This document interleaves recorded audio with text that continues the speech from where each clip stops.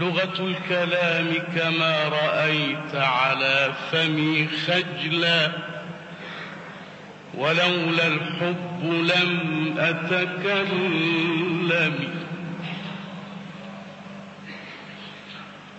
لغة الكلام كما رأيت على فمي خجلا ولولا الحب لم أتكلم يا مظهر التوحيد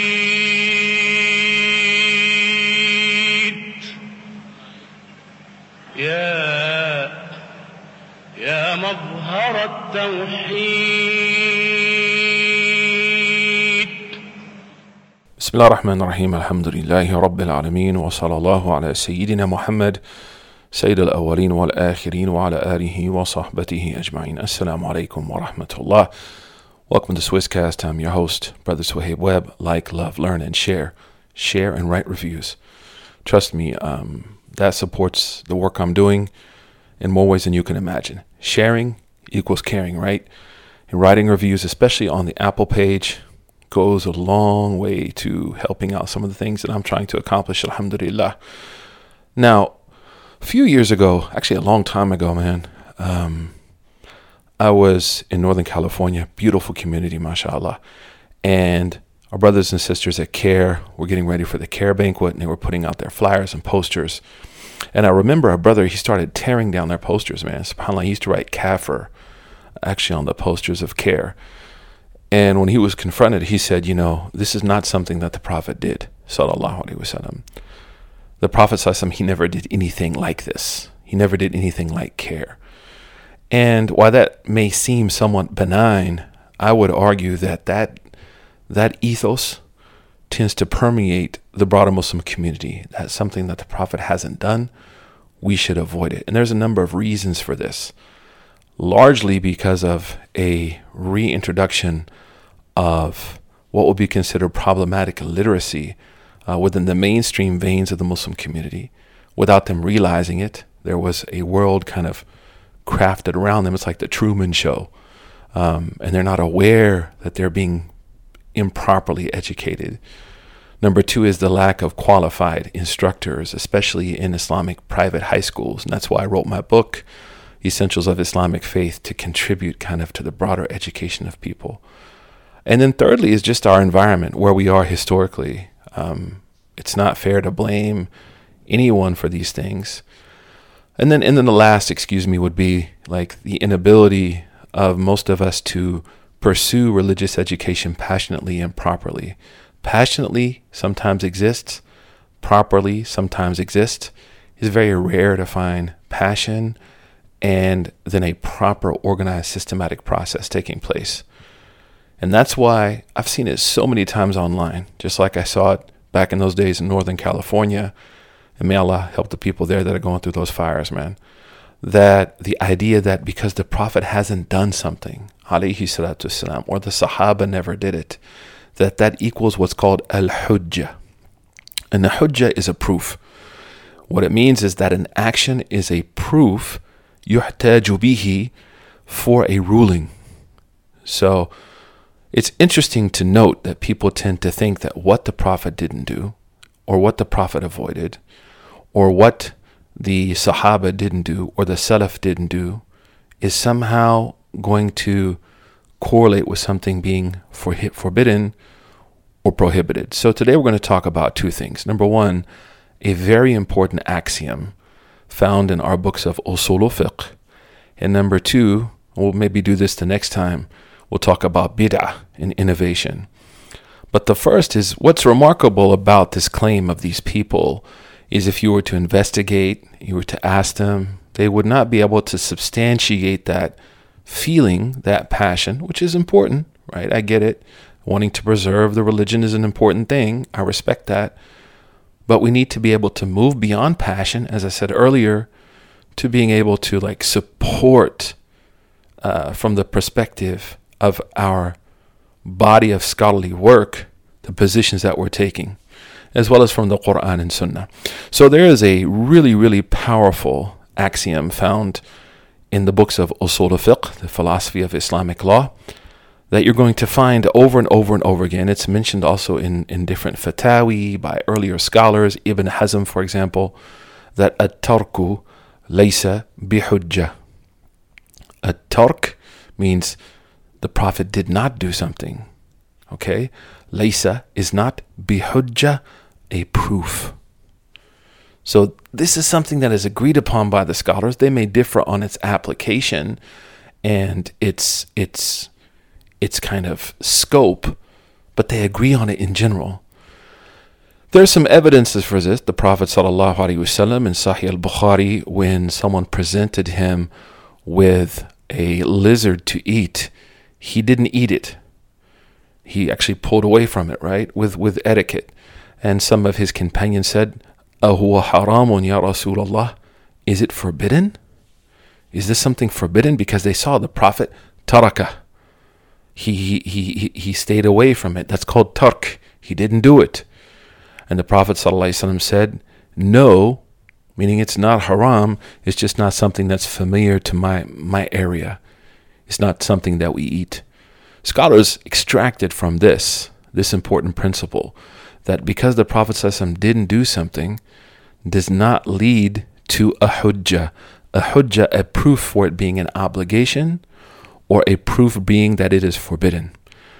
I'm going to read with you a poem that's written on this and explain this poem to you, inshallah, in this short time we have together. And then in the future, we'll build on talking about the idea of bid'ah and how, unfortunately, the reframing of both concepts have been used to really harm our potential as a community, because the word ummah is synonymous with potential.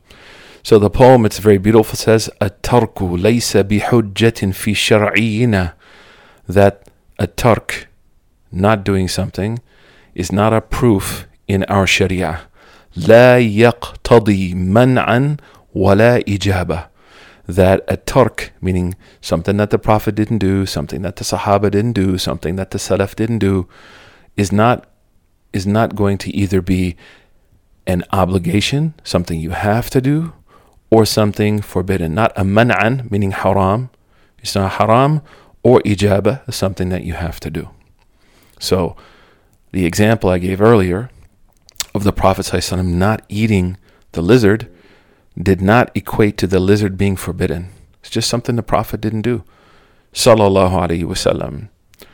We also understand this from verses of the Quran, that the origin of things is permissibility.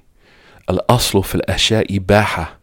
The origin of things, Al-Hattab al-Maliki said, and this is a better definition, Al-aslu fi al-ashya an-nafi'a ibaha. Like the origin of beneficial things is to be understood that it's allowed. So we don't start from the perspective of things being forbidden. That in itself is a mistake. Of course, in worship, I understand people have their concerns. We'll talk about that in the future. Of course, the general principle is that things in worship can only be introduced by the revelation, but we'll talk about the two opinions about that later on, inshallah, perhaps in the next episode. But right now we're talking about what is the fundamental attitude that I should have as a Muslim towards things which the Prophet ﷺ didn't do and the Quran didn't talk about. What's called al-maskutu anha. Imam Ibn Hazm said al-maskutu anha mubah. Right, that those things that the Quran didn't talk about, the Prophet didn't talk about, or didn't do, or refrain from, their foundation is permissibility. And that's why, subhanAllah, and you can go check this out for yourself, in the 3rd chapter of the Quran, Allah says, in the 5th chapter of the Quran, the 3rd verse, حُرِّمَتْ عَلَيْكُمُ الْمَيْتَةُ. It says that dead animals have been made prohibited for you. Meaning the foundation of all things is permissibility. So everything is permissible unless the Quran or the Prophet ﷺ says this is forbidden. So hurrimat means initially you may have thought this was permissible because that's the foundation. Here's the exception. So we say al-ibaha huwa al-asl. That permissibility is the foundation. وَالتَّحْرِيمُ أو الحرمة استثناء. And that something being forbidden or prohibited is the exception to the foundation. Foundation meaning permissible. So that means it's not on care to prove to that person that what they're doing is halal, because that's the foundation.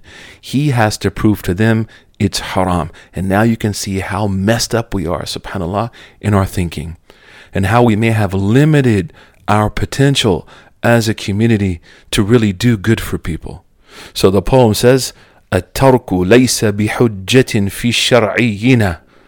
This axiom that a tark, the Prophet not doing something or leaving something, is not in itself a proof in Sharia. لا يقتضي منعا ولا إجابة. It does not equate to something being prohibited or to something being an obligation.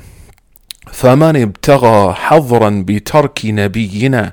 And whoever assumes or tries to establish something is forbidden because the Prophet left it or didn't do it, وَرَآهُ حُكْمًا صَادِقًا وَصَوَابًا, and they see that that is a ruling, that the Prophet ﷺ did not do it, the Salaf did not do it, the early Muslims did not do it.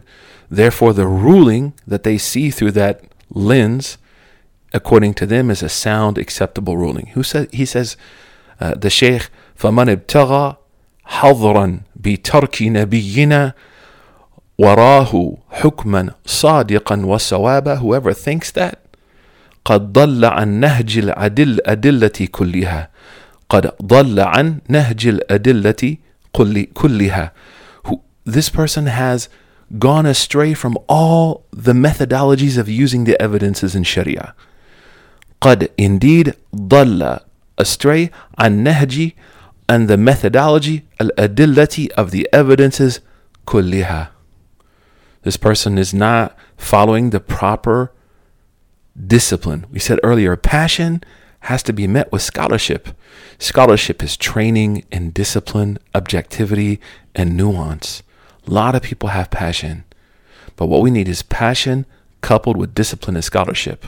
And also, we have some people that are very well gifted intellectually, but they're not passionate. They don't have that fire. Like, we need both. So he says, قَدْ ضَلَّ عَنْ نَهْجِ الْأَدِلَّةِ كُلِّهَا بَلْ أَخْطَأَ الْحُكْمَ الصَّحِيحَ وَخَابَ. Ya salam. He says, no, in fact, this person has ruined the original ruling, which was permissibility. So whoever thinks that because the Prophet didn't do something and the Salaf didn't do something, and then they think that's a ruling to be used, he says, they've gone astray, and in fact, they've undermined the original ruling, which was permissibility. Allah says in the Quran, Surah Al-Baqarah, هُوَ الَّذِي خَلَقَ لَكُم مَا فِي الْأَرْضِ جَمِيعًا. Allah made everything permissible for you. Everything is permissible for you. Now, here are the conditions when we do understand that if the Prophet didn't do something, or the early generations didn't do something, then that thing actually is forbidden. So there's a few. We'll mention three. لا حظر يمكن إلا إن نهي أتى. That there is no understanding that something that wasn't done by the Prophet or even avoided by the Prophet is forbidden unless it's accompanied with what's called a nahi. And nahi basically means don't do this. لا تقربوا زنا. Don't come close to fornication. Right? اجتنبوه. Avoid alcohol. So these are things that the Prophet ﷺ did not do, alhamdulillah, but also are accompanied with clear texts that say, do not do it. That's called nahi. So he says, لا حظر يمكن إلا إن نهي أتى متواعدا لمخالفه عذابا. And that nahi says, if you do this, you may go to hell. You will go to hell, potentially. So that's the first, that it's accompanied with a nahi, a prohibition that is linked to the hellfire. The second, أو ذم فعل مؤذن بعقوبة, or also the text links the action to a punishment in the hereafter. So the first is a nahi, just like don't do it. Okay, don't do it, excuse me. Doesn't mention hell, just says don't do it. We understand a nahi yufidu tahrim.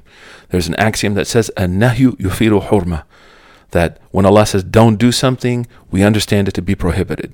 The second is al-dhamma fi'li mu'dhinin bi'uquba, that the person who may want to do this act is threatened with the punishment of hell. So, for example, in the 4th chapter of the Quran, إِنَّ الَّذِينَ يَأْكُلُونَ أَمْوَالَ الْيَتَامَى ظُلْمًا إِنَّمَا يَأْكُلُونَ فِي بُطُونِهِمْ نَارًا. Whoever usurps the property of the orphans actually eats hellfire. Right? So, that obviously is that something the Prophet didn't do, alayhi salatu wasalam, or the early Muslims. It is contextualized with punishment in this life or the next. Then that is also considered forbidden. So we took 2 things that the Prophet didn't do or the early Muslims. Number 1, there's a text that says, La, don't do it. Number 2, the action itself is correlated to a punishment in the hereafter. For example, like backbiting, like murdering somebody, like stealing. All of those things are going to fall under a tark, something that the Prophet didn't do, his companions didn't do, the Salaf didn't do. But then there is a text from Quran and Sunnah that says this thing is going to bring someone punishment in this life or the next. أو لفظ تحريم يواكب عابة. Or he said a text that uses the word haram. حُرِّمَتْ عَلَيْكُمْ أُمَّهَاتُكُمْ. Allah said in Surah Nisa, it is forbidden for you to marry your mothers. So the word حُرِّمَت, it has been made forbidden, is very clear, And it links it to being haram, and haram, of course, yuwakibu, aba, is linked to like a shame. So, mashallah, man, it's a lot to unpack, and let me just summarize it for you quickly. And you can always hit me up if you have questions. Number 1, الترك ليس بحجة في الشرعيين. That just because the Prophet and the early Muslims didn't do something doesn't mean that there's a ruling that comes from that. Right? And whoever thinks that, and whoever does that, قد ضل عن نهج الأدلة كلها, has gone astray from the methodology of أصول الفقه. بل أخطأ الحكم الصحيح وخاب, and has undermined the original ruling, which is permissibility. So there's a bid'ah there of making haram what Allah made halal. لا تحرموا طيبات ما أحل الله لكم. Allah says in Surah Al-Ma'idah, don't make what was permissible forbidden. Don't make it forbidden.